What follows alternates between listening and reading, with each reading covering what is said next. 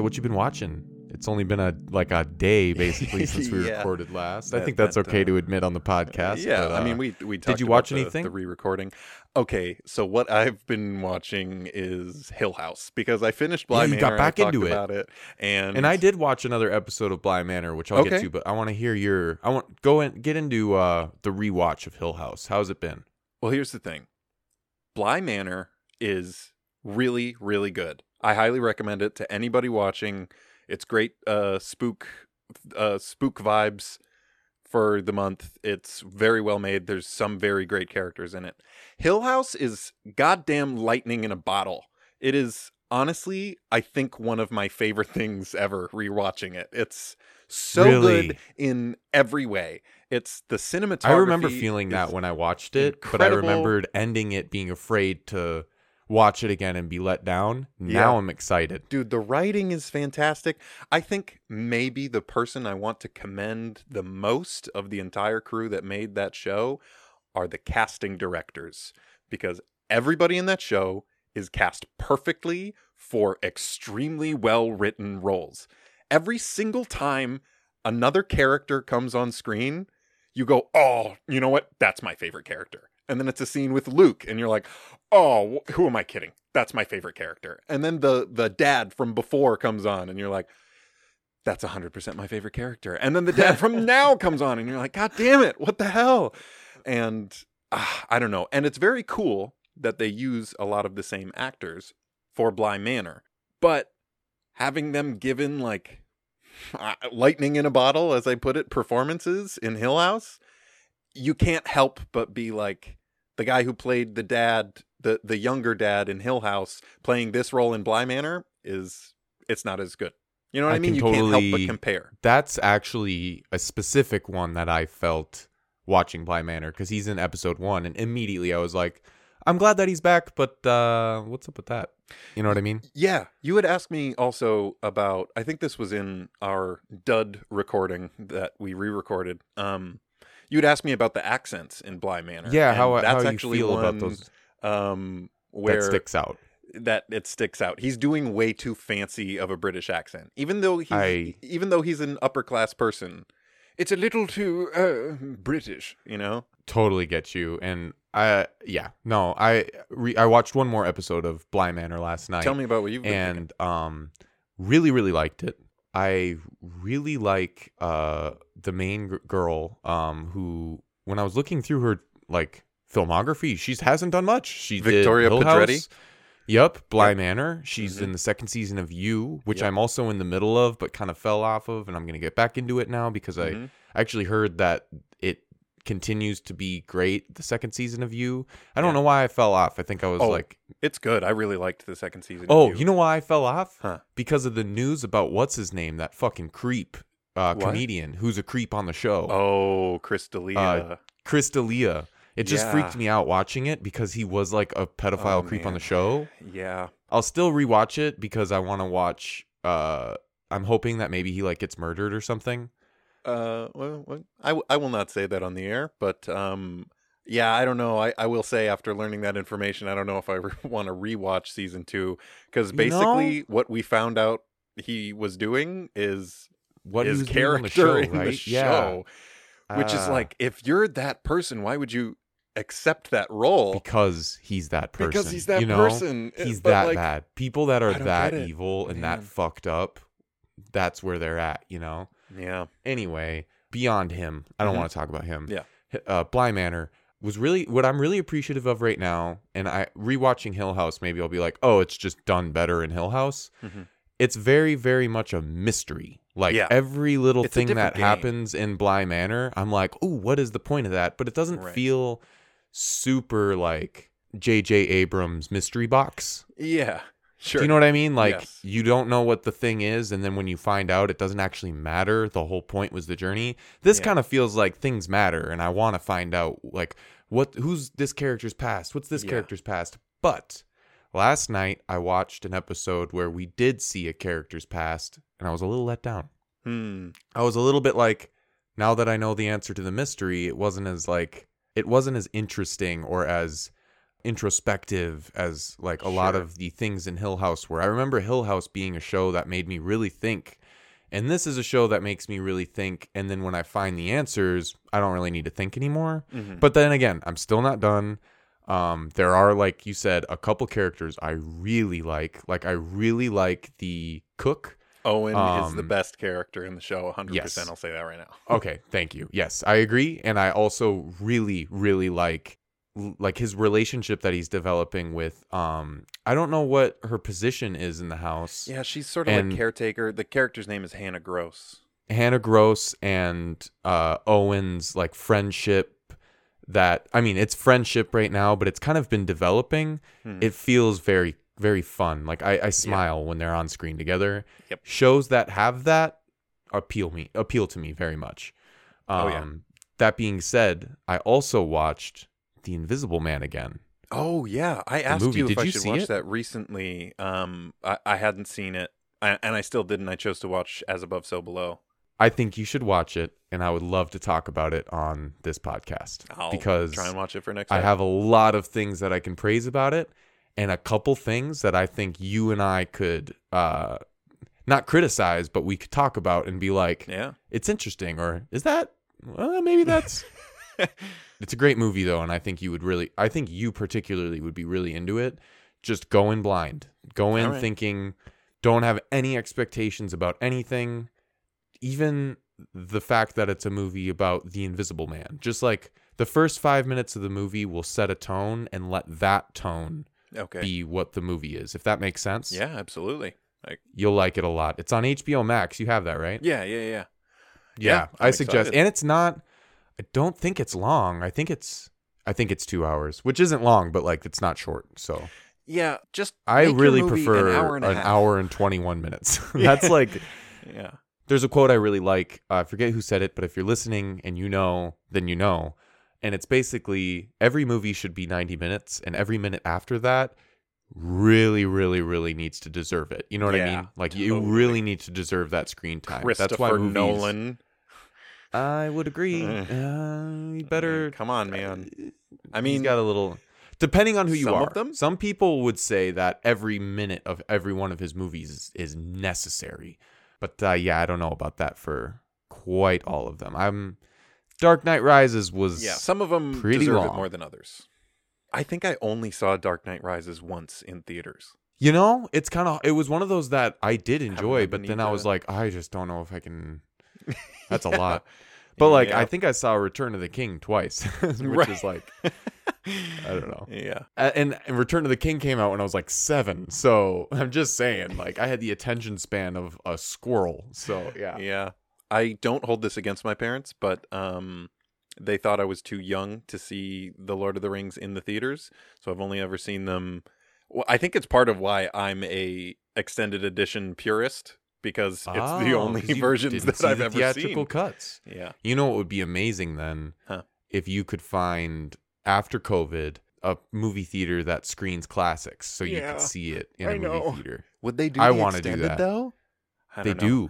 During COVID, they were doing that. Really? So I just wasn't going to movies because, I saw a couple when I was in Minnesota alone in the whole theater alone. But I didn't even want to talk about it on the podcast at the time because I don't want to promote people going to the movies. I don't think it's a good idea at all. Yeah. Still depending on where you are, especially, you might walk in and there's just no way of knowing that you will have an experience like me where I was the only one. I did something stupid and it ended up working out. Sure.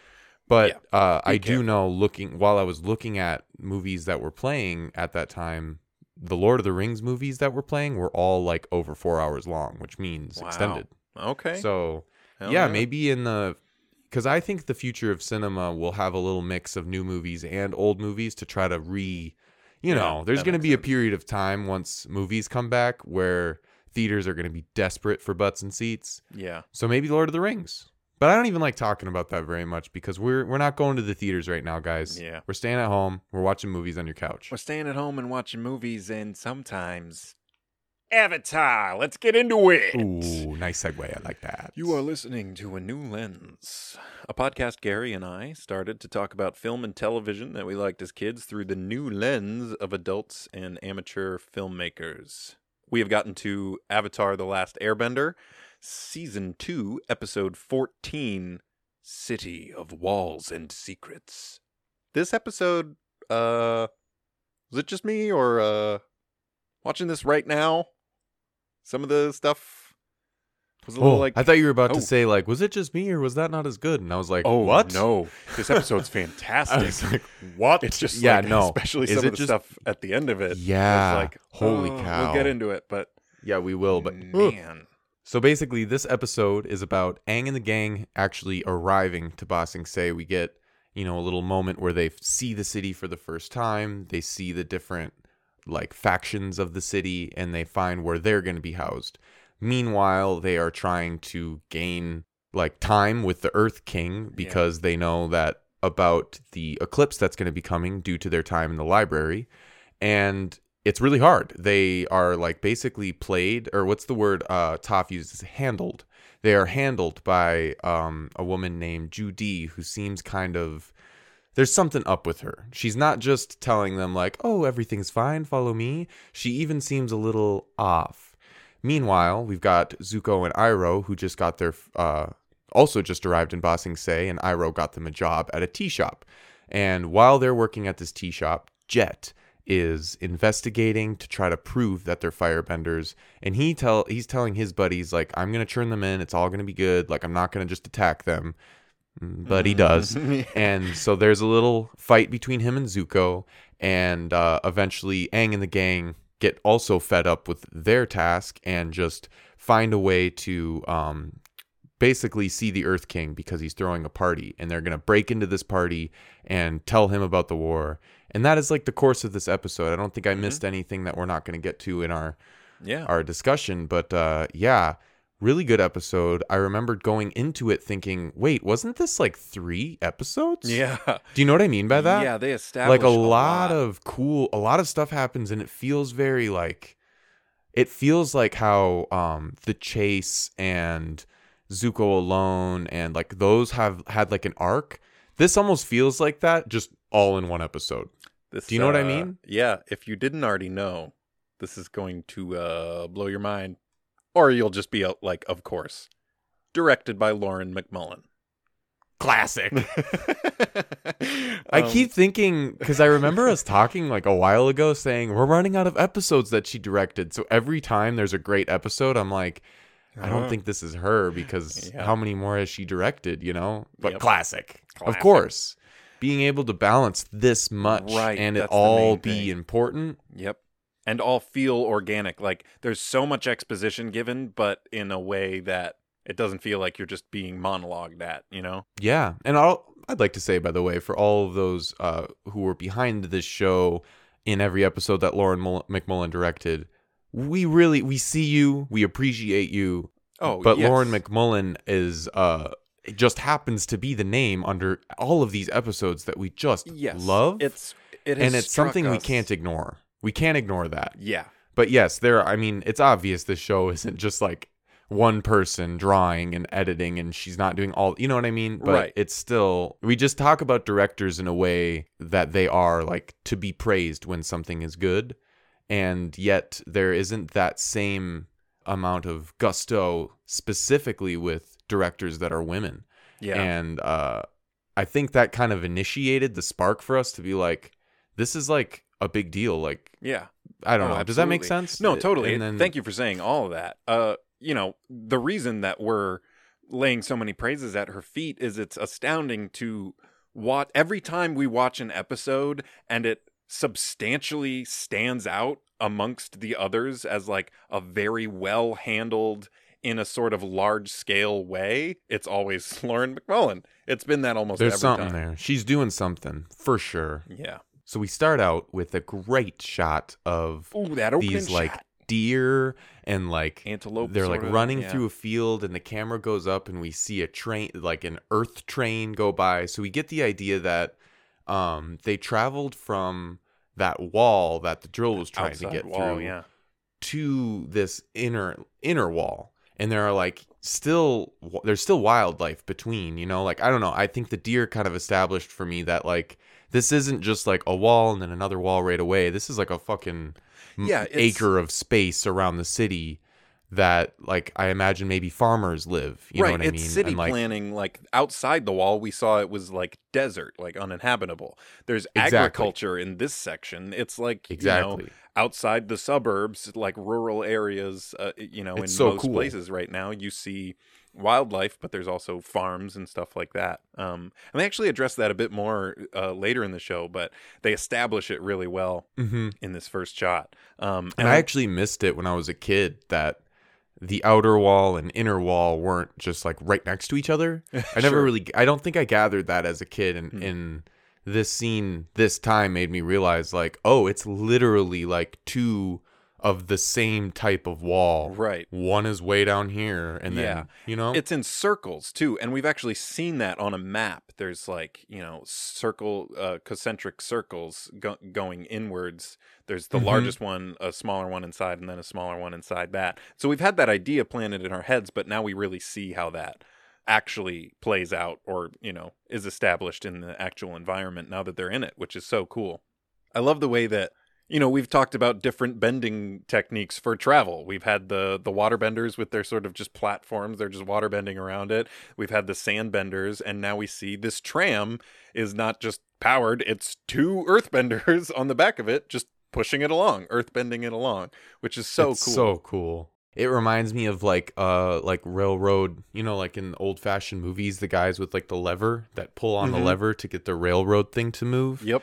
It's like they don't have to put that much effort into it because of their bending, so they just kind of push it along, and it feels cool and feels natural to the world. It doesn't feel forced at all. Totally. I love that Sokka is not convinced that they're just good now. I mean, he's right, but all the things he suggests are like, we could get there and the whole place could be flooded with giant shrimp. And didn't he say something about like a firebending spoon, right? Or something like that? He says a bunch of Toph is like, I think the cactus juice is still getting to you a little bit. You still on that cactus juice? And he's like, I don't know, weird stuff happens to us. And then this big dude with wide eyes and just a corn on the cob stuck in his mouth just walks slowly in and plops down between him and Toph. With that music that's like, right. Yeah, totally. Like, but when you really think about it, like, it's just a guy like eating a corn cob. Honestly, as far as weird things that have happened to them, that's one of the least weird. Yeah, a like, dude on a train guy, sat down eating corn. Yeah, I mean, but I don't know. It's funny. And then we sort of end that scene, or this moment, with Aang looking out the window and Katara reassuring him, we will find Appa. So we're remembering, like, we have two goals as we're here in Ba Sing Se. We need to find Appa because they have, information that he's probably here, and they need to get this information to the Earth King. One is more personally important, but one is definitely more time important. Yeah, but that's what's so cool about both issues is that Aang himself, he's not leaning in either direction, because his duty as the Avatar is just as important as his love for his friend. And I think only in the most recent episode did he kind of realize that. Yeah, totally. I think his confliction with those two things were what made him so irritable and like hard to deal with, or even just like in the desert when he was angry and furious. Like he's now at a point where he's like, I'm gonna find you, and he like does his whistle, and that's a thing, but at the same time he's here with his group. He's not about to be like, all right guys, peace, and then he just leaves. He knows the grand scale priorities. Sokka has the statement, I mean, he's a giant bison, where could they hide him? And then they enter the next wall into the inner circle, and oh my god, this city is enormous. It's a sprawling, just metro, urban houses as far as you can see, houses built all on close houses together. On top of them. Yep. It's just a packed urban sprawl. It's going to be real hard to find Appa here. This city is just so wide, sprawling, and sort of impressive. So it makes sense that, Toph is like, this place is just full of walls and rules. Like, she's been here. She knows. She doesn't really care about society. But Sokka, who's from the Southern Water Tribe and lived in an igloo, and, you know, he's seen society now, but he's never seen anything on this scale. The closest would be the Northern Water Tribe, which is a huge city, but also made of snow and ice. Closer to his culture and made of snow and ice, and not as, like, the residential districts are much more close together and sort of packed. The population density here is ridiculous, but it's also an achievement, you know, so it makes sense that he is amazed by it. As soon as they get out of the tram, you already mentioned, but Aang gets out and he blows the whistle, which I think is I just love that this whistle is something that they just found and it stuck around. It felt organic. It didn't feel like, you know, they've built it in, and he still has it, and he's still trying to call out. It's like Katara's water pouch, but even on a different level, you know? And it helps give some sort of hope to, this city is huge and sprawling, but he has this whistle. He has some way to communicate with Appa. And it might be working. Right. We don't know. We don't even know if he's here. Oh, and then the creepy music starts playing as the trams are going by.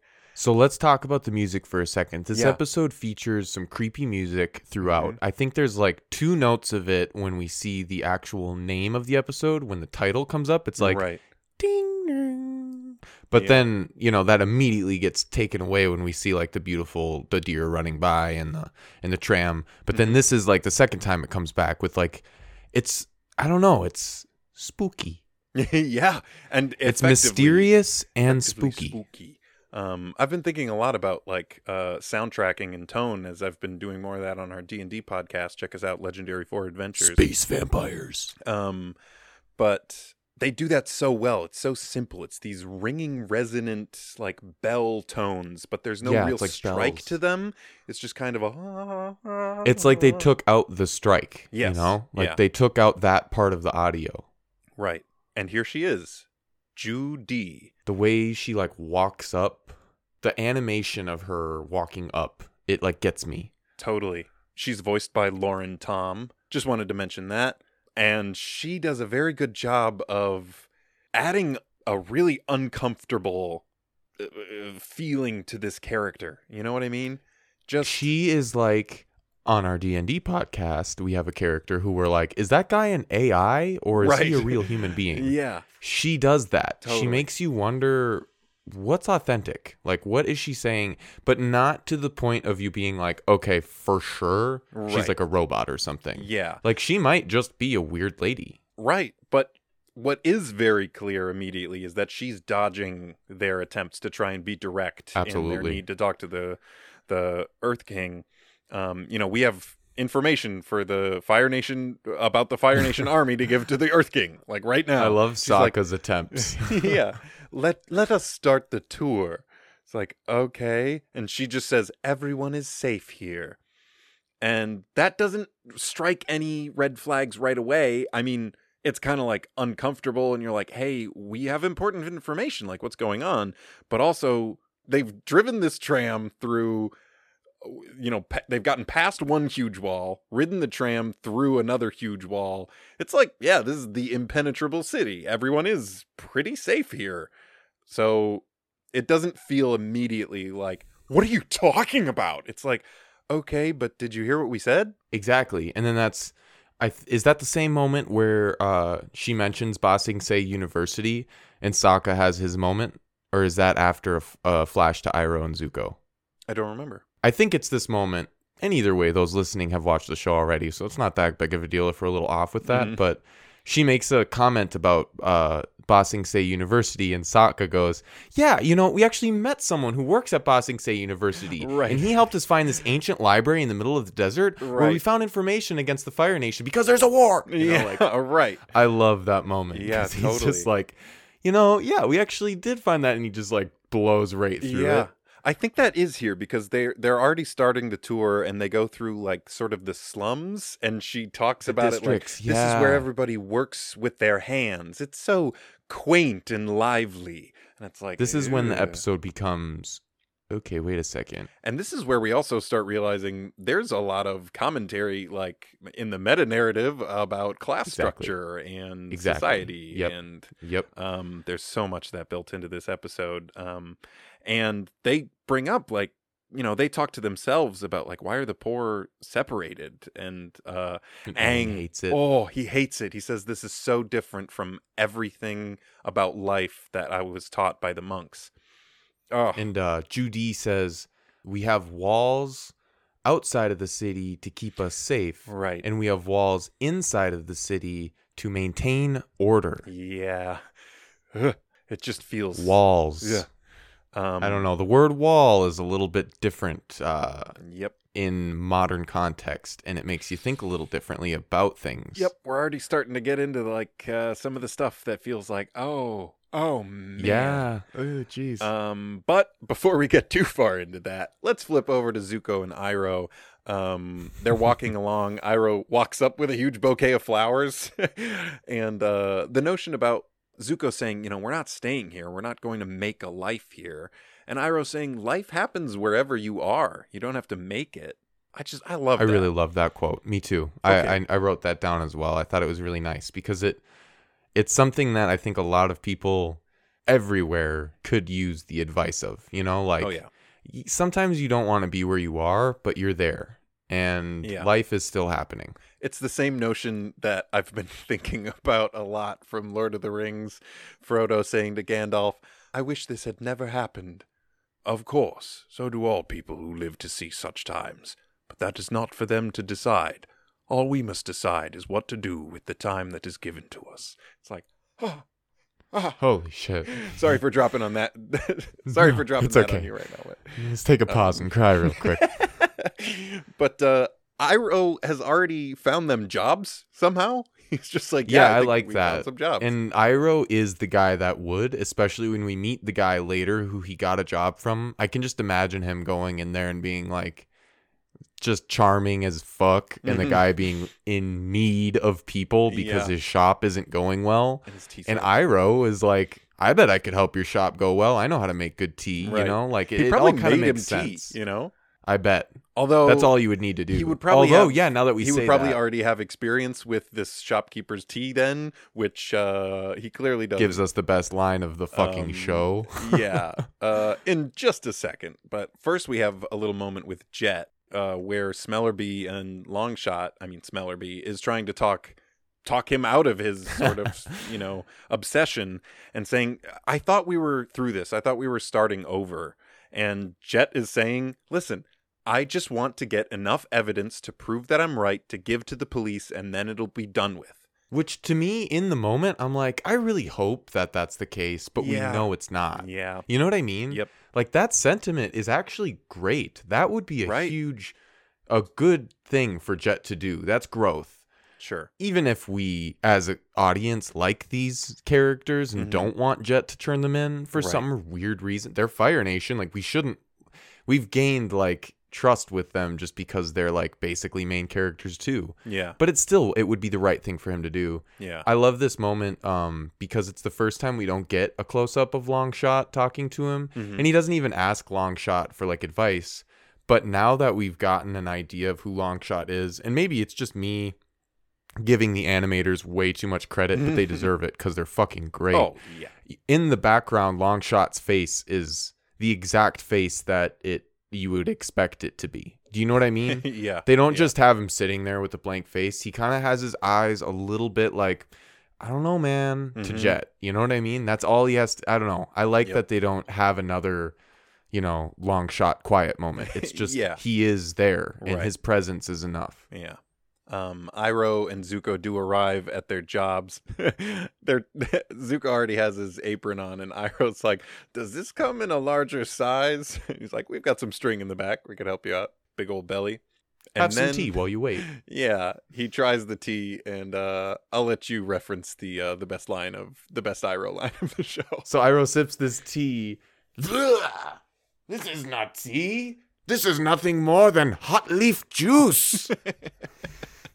And Zuko looks at him like, Uncle, That's what all tea is. He gets so And offended. then Iroh gets so, I can't believe someone in my own family would say something so horrible. It's like, oh man, that is like the most offended he's been. Yeah. And then what I love is that that's not where it ends either. He goes, we need to make some changes around here. And this is where Jet almost gets seen because Iroh goes and dumps the whole pot out the window. Yeah. He's like, fuck this. Yeah. And I like to imagine that the guy comes back with extra string and goes, oh, you must have loved the tea. And Iroh goes, no, it was awful. Let me show you what to do. Because like later in the show, they're serving better tea. So there must have been a conversation there. And Right. Iroh is the guy that would not let that go by, you know? That's true. Jet literally has to like dodge tea. Right. Back to Aang and the gang. They've gone through the middle district, which is sort of the financial district with restaurants and stuff, sort of your suburban, more urban. Well, I'm not sure how I'm probably not using those terms correctly, but you know, more shops and businesses, slightly higher class, like the lower place. This is like the middle class. Yeah. The lower district seem to have, you know, like markets that are like on the front of where you live. You know what I mean? And they animated, we only see each like area for a few minutes, which is on purpose totally because they're seconds flying by in trains. Right, They don't yeah. want them to see it for very long. But when we do, we see that the people in the lower district, in that district where with people who work with their hands is how she Yeah, describes right. it. They all have like really upset looks on their faces. Yeah. We see like 6 people, and the only person with a smile is like this guy with like a sword. Yeah, and then his that's smile right. turns into a grimace when they pass, like right. fuck you. Mm-hmm. And then in this district, everyone is just kind of there. You know Yep. what I mean? Nobody's like super happy to be there. They're just like, we are safe. Right. You know what I mean by Yep. that? It's like that like in the Matrix when Neo first enters the Matrix and all these people are walking by him, and it's like the first time you realize like, oh shit, people are just kind of fucking doing their own thing walking by. Yeah. That's kind of what that feels Totally. like, that middle district. Totally. Everyone's just doing their thing. And then now we get to the upper district, which she says this is where the most important people in Ba Sing Se are housed. Except, of course, past that wall is where you get into the royal palace. And we get the quick glimpse of these Dai Li agents. She says that's the Dai Li. They're the guardians of the royal palace. And they give just And a they say clear... I think her line is super important. She says the Dai Li protects the culture of Ba Sing Se. Yeah, right. Mhm. Like, what? What do you mean by that? I don't know. There's something very, very fucked up about not only saying that the rich class of people are the most important people. She literally does use the word important after describing Yep. everyone in the city that basically is the reason the city functions. Makes it run. No, but these ones are the most important. Yep. And then the Dai Li protect the culture. Like, what does that mean when they throw someone in jail? They're protecting the culture of the city. Do you know what I mean by that? It's Yeah. like this. It's fucked up. Yeah. It's super fucked up. Yep. And she just has that creepy smile on her face the whole time. Oh Ugh. God. They finally get to the house that they're going to be staying in, and she said, "Good news, your request to see the Earth King has been processed, and it should be ready in about 6 to 8 weeks." Is that even like? Does the eclipse happen before that? You know, doesn't it? Right, like I think it does. I'm not sure exactly how the timeline breaks down. It's around that time though. They say it's like within a couple months when Yeah, he figures it out in the that's right. library, and 6 to 8 weeks Is 2 and months. It's been time since then, so like, yeah, that's not okay. Right. they make their way into the house, and basically Judy refuses to leave them. She's like, "I would be a terrible host if I let you just wander alone." And she says, "Don't worry, I won't get in the way." And then right after she says that line, Toph is walking towards the door, and she walks directly in her way. It's like, "I won't get in the way." Block. Lauren McMullen. Come on. She's so good. That feels like feels yeah. like a moment, you know.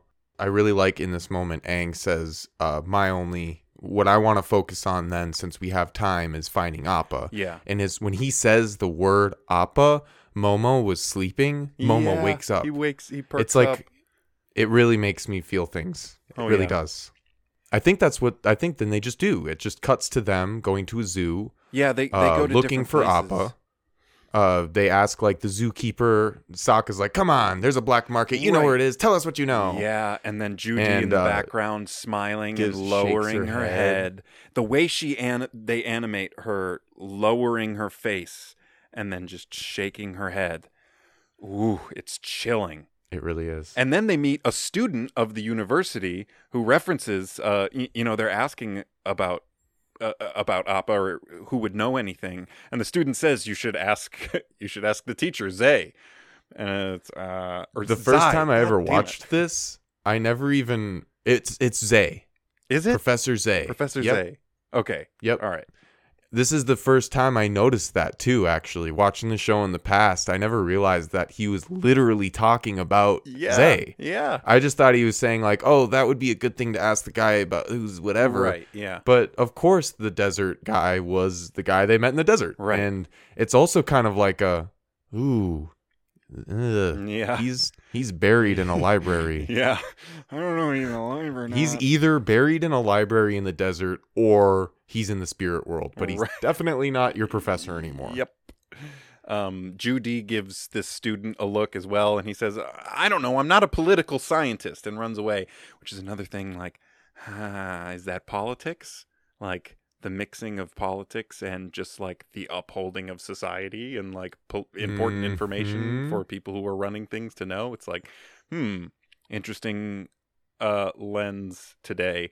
And this guy also made me realize that there are particular haircuts in Ba Sing Se. In every area of the show, I think it has a lot to do with like what area that city of the show is referencing in our world, right? And how fashion and hair and accessories and things play a part in cultures on Earth. Yeah. But it's just cool that like this guy is the one that made me realize it. Like all the men have like the top half of their head shaved, and then all of their hair is kind of in the back and it goes down in a ponytail. Totally. And we see it with like every single man in Ba Sing Se. Yeah. It's cool. I don't know. It's similar to how the Fire Nation, like Uncle Iroh's haircut is like the haircut of or they have it all up in a bun. Yeah. One totally. or the other, you know? Yeah. The next person they meet is their neighbor. Judy or does Judy leave them at this point? Yes. She leaves them be now that they're back at their house and they see their It's almost like the neighbor peeking was out the like, house. "Oh, thank God she's gone." Right, You know, yeah. that's the look he gives. It's like Judy was maybe watching me too. They go over to talk to him and he's trying to pretend like nothing's up. And Toph's like, "Yo, I can feel you shaking." Another reason why Toph is such an so important nervous. part of this group. Yeah, absolutely. Lie detector. And this guy talks about how he can't say anything. He does not want to risk this house that he worked so hard to get to. He's been a government official for years and has just been trying to get like into this district to have this nice of a home, which is like the, struggle of working up the class structure of Ba Sing Se. And maintaining the order that they have set in place just to be able to get the nice things that you've been granted by the system. It kind of makes you think about how sometimes when there are those who are privileged and granted things by the system, they're afraid to stand up for those who are not because they're afraid of losing said privilege and benefits of the system. Yeah, it's almost like that, huh? Yeah. He Chris says... Pratt. I'm just kidding. I don't know. This neighbor does give them a little bit of information. He says, "Don't mention the war, and whatever you do, stay away from the Dai Li." Ooh, we already got that impression. Like, these are dangerous guards towards the most, protected place in the world, basically. It's fucking freaky that you got to stay away from the people that Judy is describing as like the upholders of cultural, though, Yep. It's a little bit reminiscent of, I don't know, Yep. certain upholders of, what's the word I'm looking for? Cops.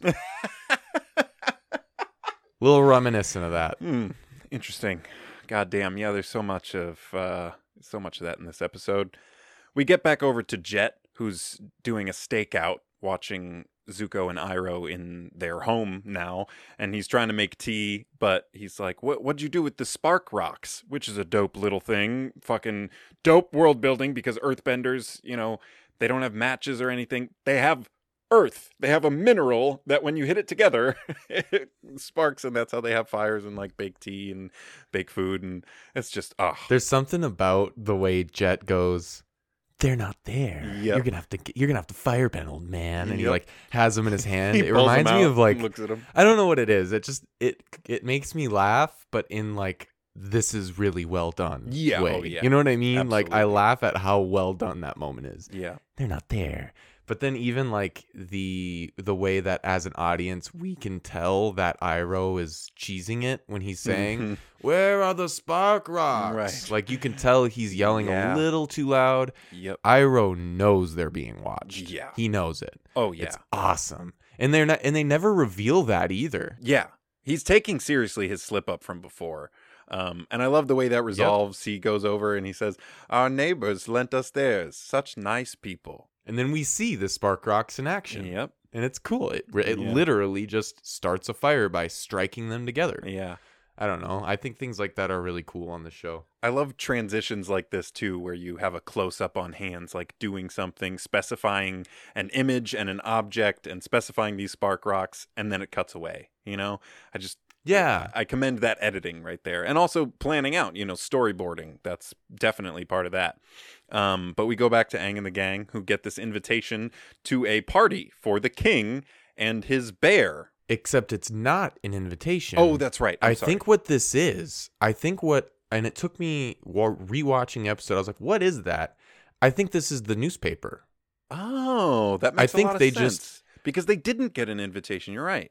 I think it's like the news, and it's saying like there's going to be a party for the king's bear, and like, it's because she like grabs it as if she's looking at, I don't know, the way she grabs it and like opens it, and then it's even really thick, and she like rolls it up. It just reminded me of a newspaper, and then once I had that reminder, I was like, oh, it totally fucking is. It's a newspaper. Totally. They need that in a city this big, Yeah. They start to crack a plan that maybe that's how they could get an audience with the Earth King and tell him this information, is to sneak into this party. And Toph's like, you guys wouldn't last 1 minute. You guys don't know how to behave with, manners. As she's laying back, eating a donut. Shoving the donut in her face. And I mean, she has a point. She's like, I learned the manners and chose not to follow them. You guys never got the training on them. And it makes us think like, oh, I wonder what side of that she has, because we've pretty much only seen the blind bandit. We haven't actually seen Toph Beifong. You know what I mean? Yeah. If only at the dinner table that one time. I also love in this moment when she's talking to them and describing why Sokka and Aang aren't good fits, but maybe she could teach Katara. She like picks her nose and flicks it at one point. Right, yeah. And the booger sticks to the ceiling, and like they animated it throughout the scene. And then at the end of the scene, it lands on Sokka and he goes, ow! And it like lands on his forehead. I didn't catch that. That's fantastic. I didn't the first time. I caught it I was like, wait, what landed on Sokka? And I like rewound, and it, like they animate the booger flying from her finger, sticking to the ceiling right above his head, just so you know that it's awesome. Yeah. It's just funny as hell. Great. And you even see the donut later in a wide shot just on the ground, because she like tosses it when she's done with her bite. She doesn't toss it in the garbage. She just fucking throws it on the ground. Yeah. Oh my God. She does agree to teach Katara, though. And while they're waiting, we get a quick glimpse of Aang and Sokka playing rock, paper, scissors, but they're playing earth, water, air, fire. Like, fire beats, or water beats fire. Are. Yeah. Which is cool. Another little thing in there. I like Aang's Momo, your Momo-ness. Yes. And then Momo, in that moment, when they're doing that, just walks by with his robe still on. There's a gong as he walks by. We get back to Jet in his quest, and Smellerbee and Longshot try and confront him and say, this has gone too far. And he's saying, it has, absolutely. He's like staking out in front of the shop, like ready to do what he's about to do, and they sense that, and he's like, what, you and it's clear these two aren't infiltrating the fucking, they're just trying to live a life. Right. I mean, but also what's sad is he is fucking right. These are Earth. See, yeah, this is these one are of those firebenders. moments where we are on the cusp of a moment in history where there are the possibilities of Fire Nation people not just being inherently evil in the eyes of someone else, but it's like only literally right now. Like, we are watching that happen as an audience. Jet can't see that. He can't see this and be like, there's a possibility that they're like, if they're Fire Nation and he knows it, which he does, they must be there to infiltrate. Right. You know what I mean by that? Yeah. Like, no, totally. just because we get the dramatic irony of Zuko's growth and Iroh's wisdom, I mean, to Jet, they're just fucking liars. They could be totally faking it to the point of like, who knows what they're trying to do. Yeah. I love this. It's another, they don't make as much of a point of it, but it's another long shot, not speaking moment where Jet says, what, you both think this? And Longshot just puts his shoulder on Smellerbee and gives him a stern look. And it's all is communicated. Exactly. No close-up needed. But he brushes them aside. We get a glimpse into Iroh working his magic, and they say, everybody's saying how spectacular his tea is. And I love this animation of, he says, the secret ingredient is love. And the way he wisps his hand through the steam. His hand through the steam. Yeah. Yes, I love it. Oh, it's so good. And then the dude, his boss, is like, I think it's time you're due for a raise. Yeah. I love that. Like, it's only been one day. Right. You know what I mean? And at that moment, Jet bursts in and he says, I can't wait any longer. These two are firebenders and I'm going to prove it to you. I'm going to make them firebend. And there's guards there having tea, guards or some sort of security sort of detail. Yeah, like a level down from Dai Li. Yeah. They're like what I would consider them is exactly that. They're like security. Right. Like in our world, they'd be the guys who, watch the parking lots and shit. And I forget exactly how this breaks down. Basically, Jet breaks apart his swords and says, and I'm going to prove it. And then Iroh says something like, you're mistaken. And then Zuko says, you want a show? And then I'll he give you a show. grabs the guy's swords, the guard. Yeah. He grabs his swords. Yeah. I'll give you a show. And then he kicks an empty table in front of him and then shoves it to Jet, who slices it with his... It's just the coolest way, and then Jet jumps towards him as Zuko jumps towards him, and there's this dope freeze frame with this sound effect that's I can't even replicate. Yep. And it's just like, oh shit, he's going fucking down. You know what I mean? Good. We get back over to the plan, this hard cut from the middle of this scene where we're like, oh, what's going to happen with that? We go over to the seemingly lower stakes, but grand scale, much higher stakes plan for them to try and get into this Earth King party. And Toph and Katara are denied at the gate, but so they're trying to figure out what to do. And this seemingly very official man walks by, and they ask him for his help. And he says, well, I am honored. Follow me. This is, as we soon learn, Long Feng. And he is played by a man named Clancy Brown. Now, this guy is a huge voice actor. Like, looking at his IMDb, he's on the level of Kevin Michael Richardson. He's been in every animated thing you can think of. SpongeBob, Rick and Morty, Robot Chicken, Family Guy, American Dad, like all those things. He was Captain Hadley in The Shawshank Redemption. He was in Thor Ragnarok. He's a big deal. And he also has a very, very significant, very effective role in the follow-up series, The Legend of Korra. This dude's hot shit. Holy shit. Well, I was going to say, his voice acting is too good. Once he joins this episode, there's just this level of sinister behind his voice that I could never... Oh, but also you so understand good. why they trust him at first, because he very effectively says, I am honored. You follow me. Absolutely. Ooh. And then he does not leave them alone. He's like, I would be a terrible escort if I left you before you find your family. Oh, and then when as we enter the party, we get a glimpse of the bear. Yeah, dude, how terrifying would that be? Because these guys are like, quiet down. I paid so much money for these seats. And this bear is just like... Also, and it like rips apart a fucking chicken and like grabs something. And I'm just thinking in my head, like, if I were next to a bear just demolishing food. Holy shit. You want to know something else funny too? What?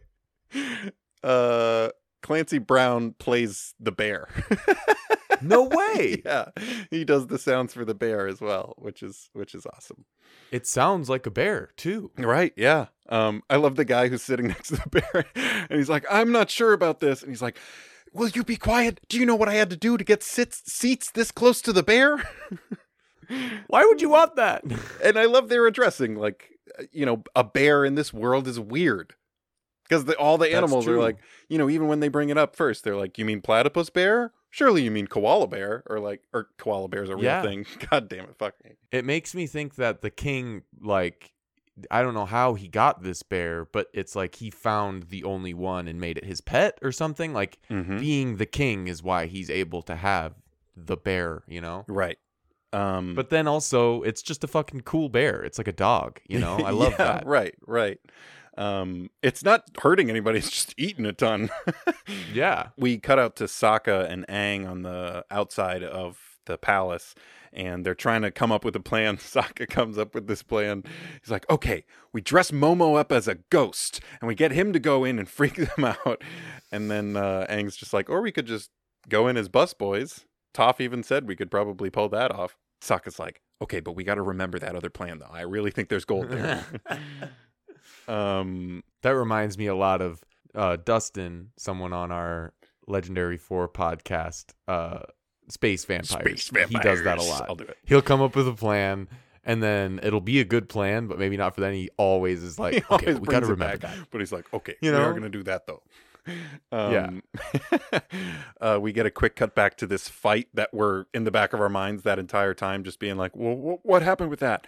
And the fight has come out onto the street. It's so good too, because this is a guy who doesn't bend, so all of his skills rely around these dual hook blades, which are still the coolest weapon ever. And we now see too that they're not just like hook blades that are like, I imagined. I don't know why I didn't fully grasp how powerful these things were, but like when Zuko's like kicking things at him, he's able to just slice them in half. Yeah, they're sharp. And same with Zuko with his sharp blades. And it's cool seeing Zuko with no bending versus a guy who never had bending. Like in my head, I'm thinking Zuko's a little outmatched. This is making me nervous, but Zuko's the fucking Prince of the Fire Nation. He secretly isn't outmatched. You know what I mean? Because I don't know. He's had a lot of training. Anyway. And the choreography here is just so astounding. And with all these like elevated movement type things, they have real people act them out and choreograph them so that they can take footage of that or images of that and animate it, which is so much work that I want to commend because it's so effective. I especially love the moment when there's a part where Jet uses the hook of one of his swords to trap Zuko's sword in the ground, and then they both are left with one blade. Yeah, and then we get this moment of them back to back. Yes, and it's almost like a lightsaber moment or something. It's so where they're both like left, right, left, and they just like are almost like dancing with each other's blades. And that animation is also like going around them as they circling rotate. them as it's happening. It's so the well coolest done. thing. It's really, really cool. Do we cut away again, or is that resolved? We cut away again, and Toph finds the two of them because she recognizes Aang's light twinkle toes anywhere. Judy notices them there and comes up, and she's like, "Well, you will be in so much trouble if you're found here. You must go."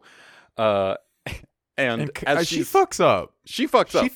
She pushes them and like she fully makes pushes them. Aang spill stuff all over this woman, but then Aang fucks up and he's like, "Oh, I'm sorry," and just fully airbends. Yeah. And then they're immediately like, "Oh, the Avatar." This is like my favorite voice ever, by the way.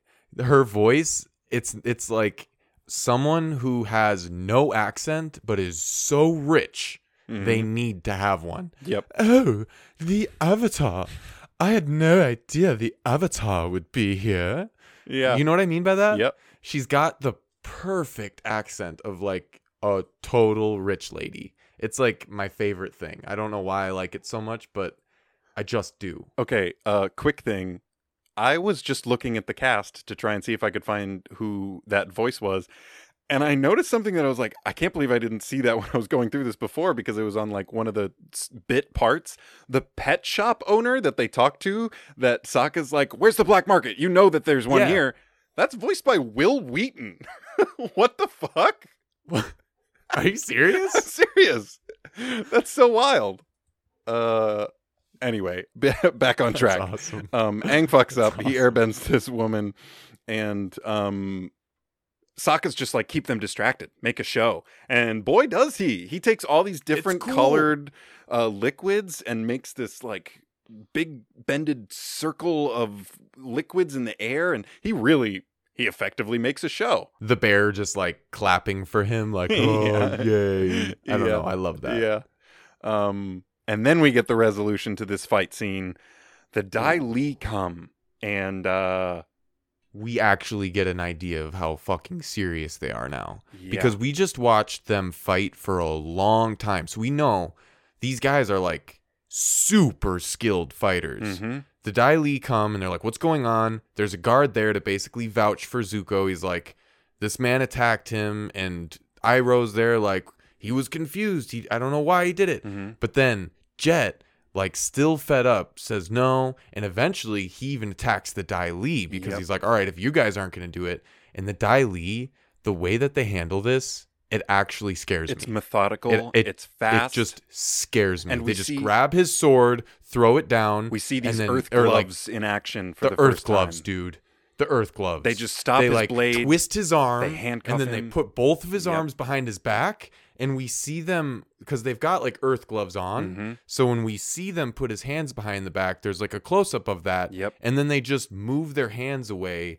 And his hands are now covered in earth. Yep. Like shaped like hands. Yep. These gloves are Honestly, like chunks of earth in the shape of gloves that they can meld into any shape they want. It's brilliant world building. It's one of my favorite things in the whole show. That's also one of my least favorite things. Do you know what I mean by that? Yeah. It makes me feel really sick inside when it happens. I'm like, oh, that's not cool. But it also just makes so much sense. And this spooky high angle shot of Jet being put into this cart and the doors closing on him.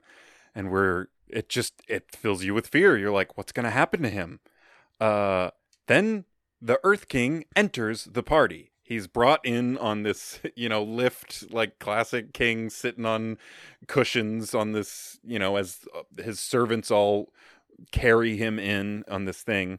Immediately, Sokka gets taken first. These gloves shoot out and cover his mouth and take him back. And then they shoot out and cover Katara and Toph's mouths and bring them back. The thing about these gloves, too, that makes them even more menacing now, Toph is an earthbender who can handle any fucking earthbender. Mm-hmm. But these gloves are in the air. Yep. She can't feel them coming.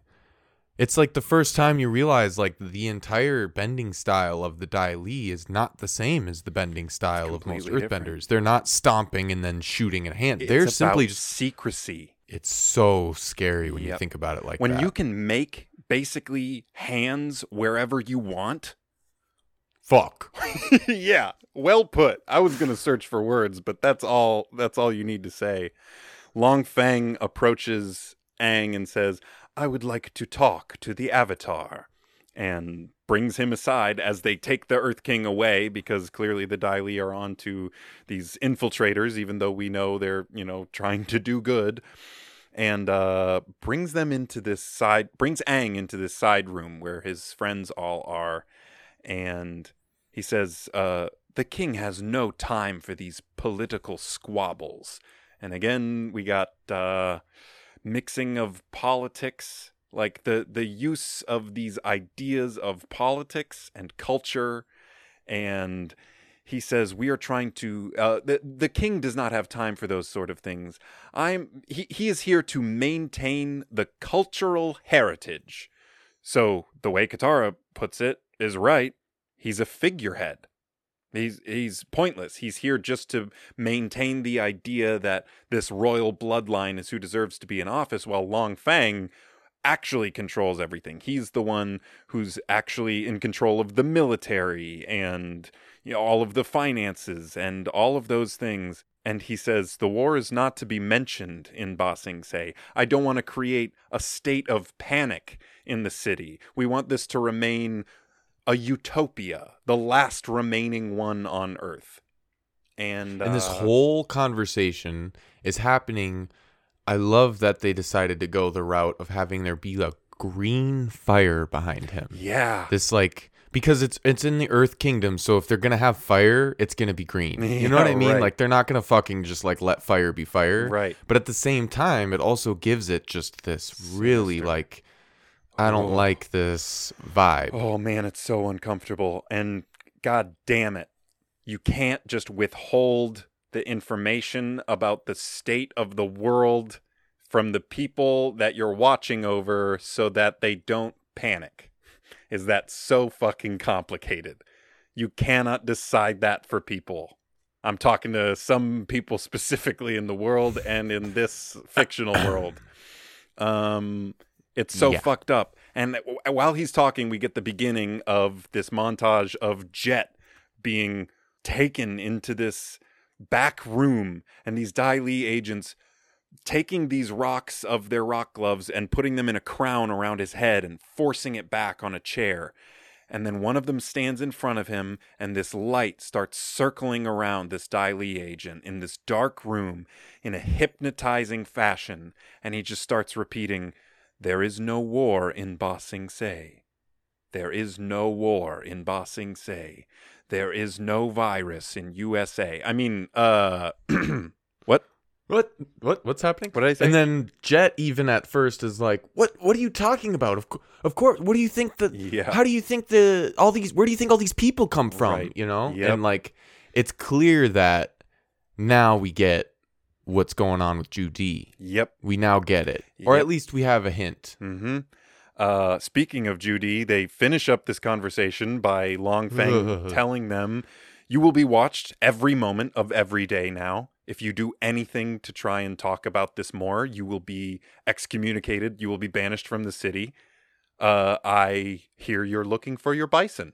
It would be a shame if you did not find him." Ooh, which This is moment just is like, so do you fucked fucking know something about where Appa is? Are you fucking And it's one of those serious? things where they can't just like now fight this guy, Right. because he's basically He's in control of prefaced that- everything. Yes. So like they just have to now live with the knowledge that he probably could have just helped them find Appa, but he's going to be the reason why they won't be able to find him if they fuck up now. You know what I Yeah. mean by that? Yep. Like that's so sinister and diabolical that it chills me to the bones when he says that. It makes me so sad. I always just want them to just be like, okay, well, you know where Appa is? Yeah. Earth Crush. Right. And like, I don't know. Yeah. But they can't. They can't. Because he's... And here And then- to bring them back yes. to their home is Judy. Except, what? What did you do to Judy? It's not her. It's a completely different Judy. woman being called Judy, speaking the same way. I think they used the same voice actor, and now She even says, like, what? I'm Judy. yeah, Remember? we Like, see that she seems... she's been replaced because she failed to keep them from getting anywhere near the Earth King. And it's the most I feel in the entire show of a white fade out, show's over. Yeah. Ooh. Anyway, with chills going down our spine, let's talk about a kid moment of the week. Kid moment of the week. I think this one's pretty obvious. I kind of blew by it earlier because I knew we'd talk about it at the end. If you disagree with me, you're wrong. Your Momo-ness. Ah, yes, Grandmaster Momo of the Momo Nation. Ah, yes, the Ooh. Avatar. And they bow, bow, bow, bow, bow, bow. And they hit Slam each other's heads. head. I think that is definitely the kid moment of the week. And I think we need to give the runner-up to the funniest part of the episode, but it's not a kid moment. Huh. This is not tea. No. It is hot leaf juice. Yeah. I think that moment is funnier with age. Yeah, But I I think think so too. your moment is made for kids. Oh, come on. And is yeah. very funny. Yeah. Do you know what I mean by that? And I think it's one of the most hitting on what I think part of the essence of our kid moment of the week is is that these are kids. And they're acting like kids. It's a kid bit. It results how it would if kids were doing it. They hit each other and fall down by accident. And it is funny. This episode right now differentiates perfectly the difference between Kid Moment of the Week and the funniest joke in the show. Right. That's not what Kid Moment of the Week is. Yep. But I needed to mention it because it might be the funniest joke in the whole show.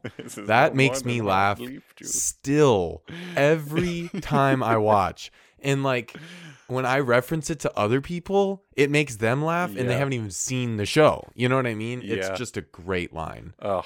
Yo, Momo-ness. So and good. then Momo walking by later with his... And the gong, that's what gets it. That's like the punchline, you know? Totally. That's the moment right there. All the rest was set up to Momo walking by holding it, now embracing. Because in the earlier moment, he just kind of peeks up from under the covers. He's like, and what? It looks like he's got robes on, and they're making a joke out of it. But now we know Momo understood, and he's in on it. You know what I mean? Momo always understands. Yeah.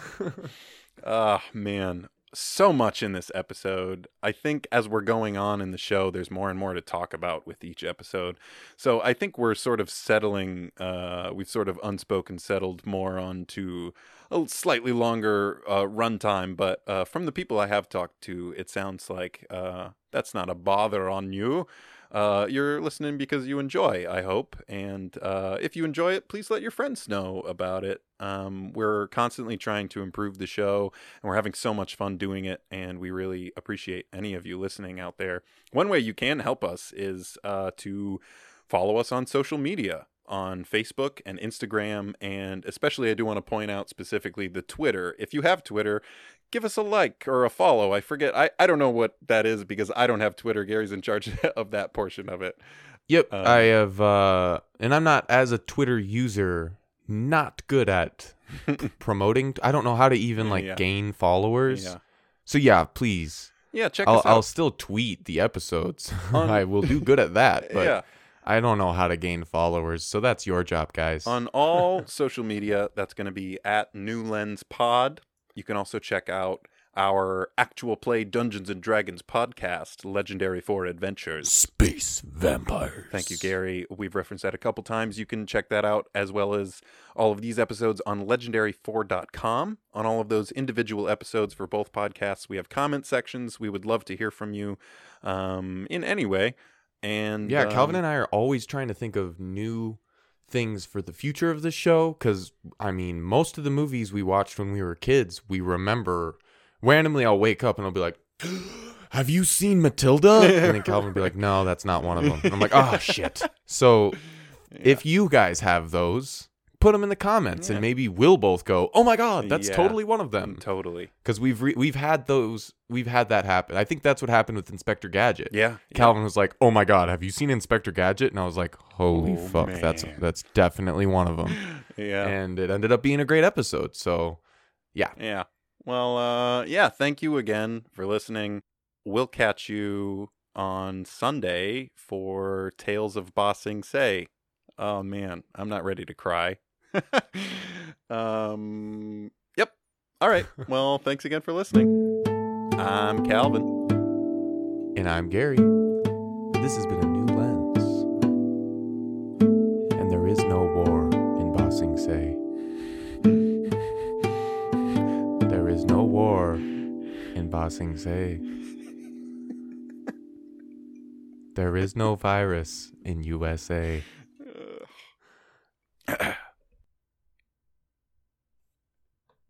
Vote.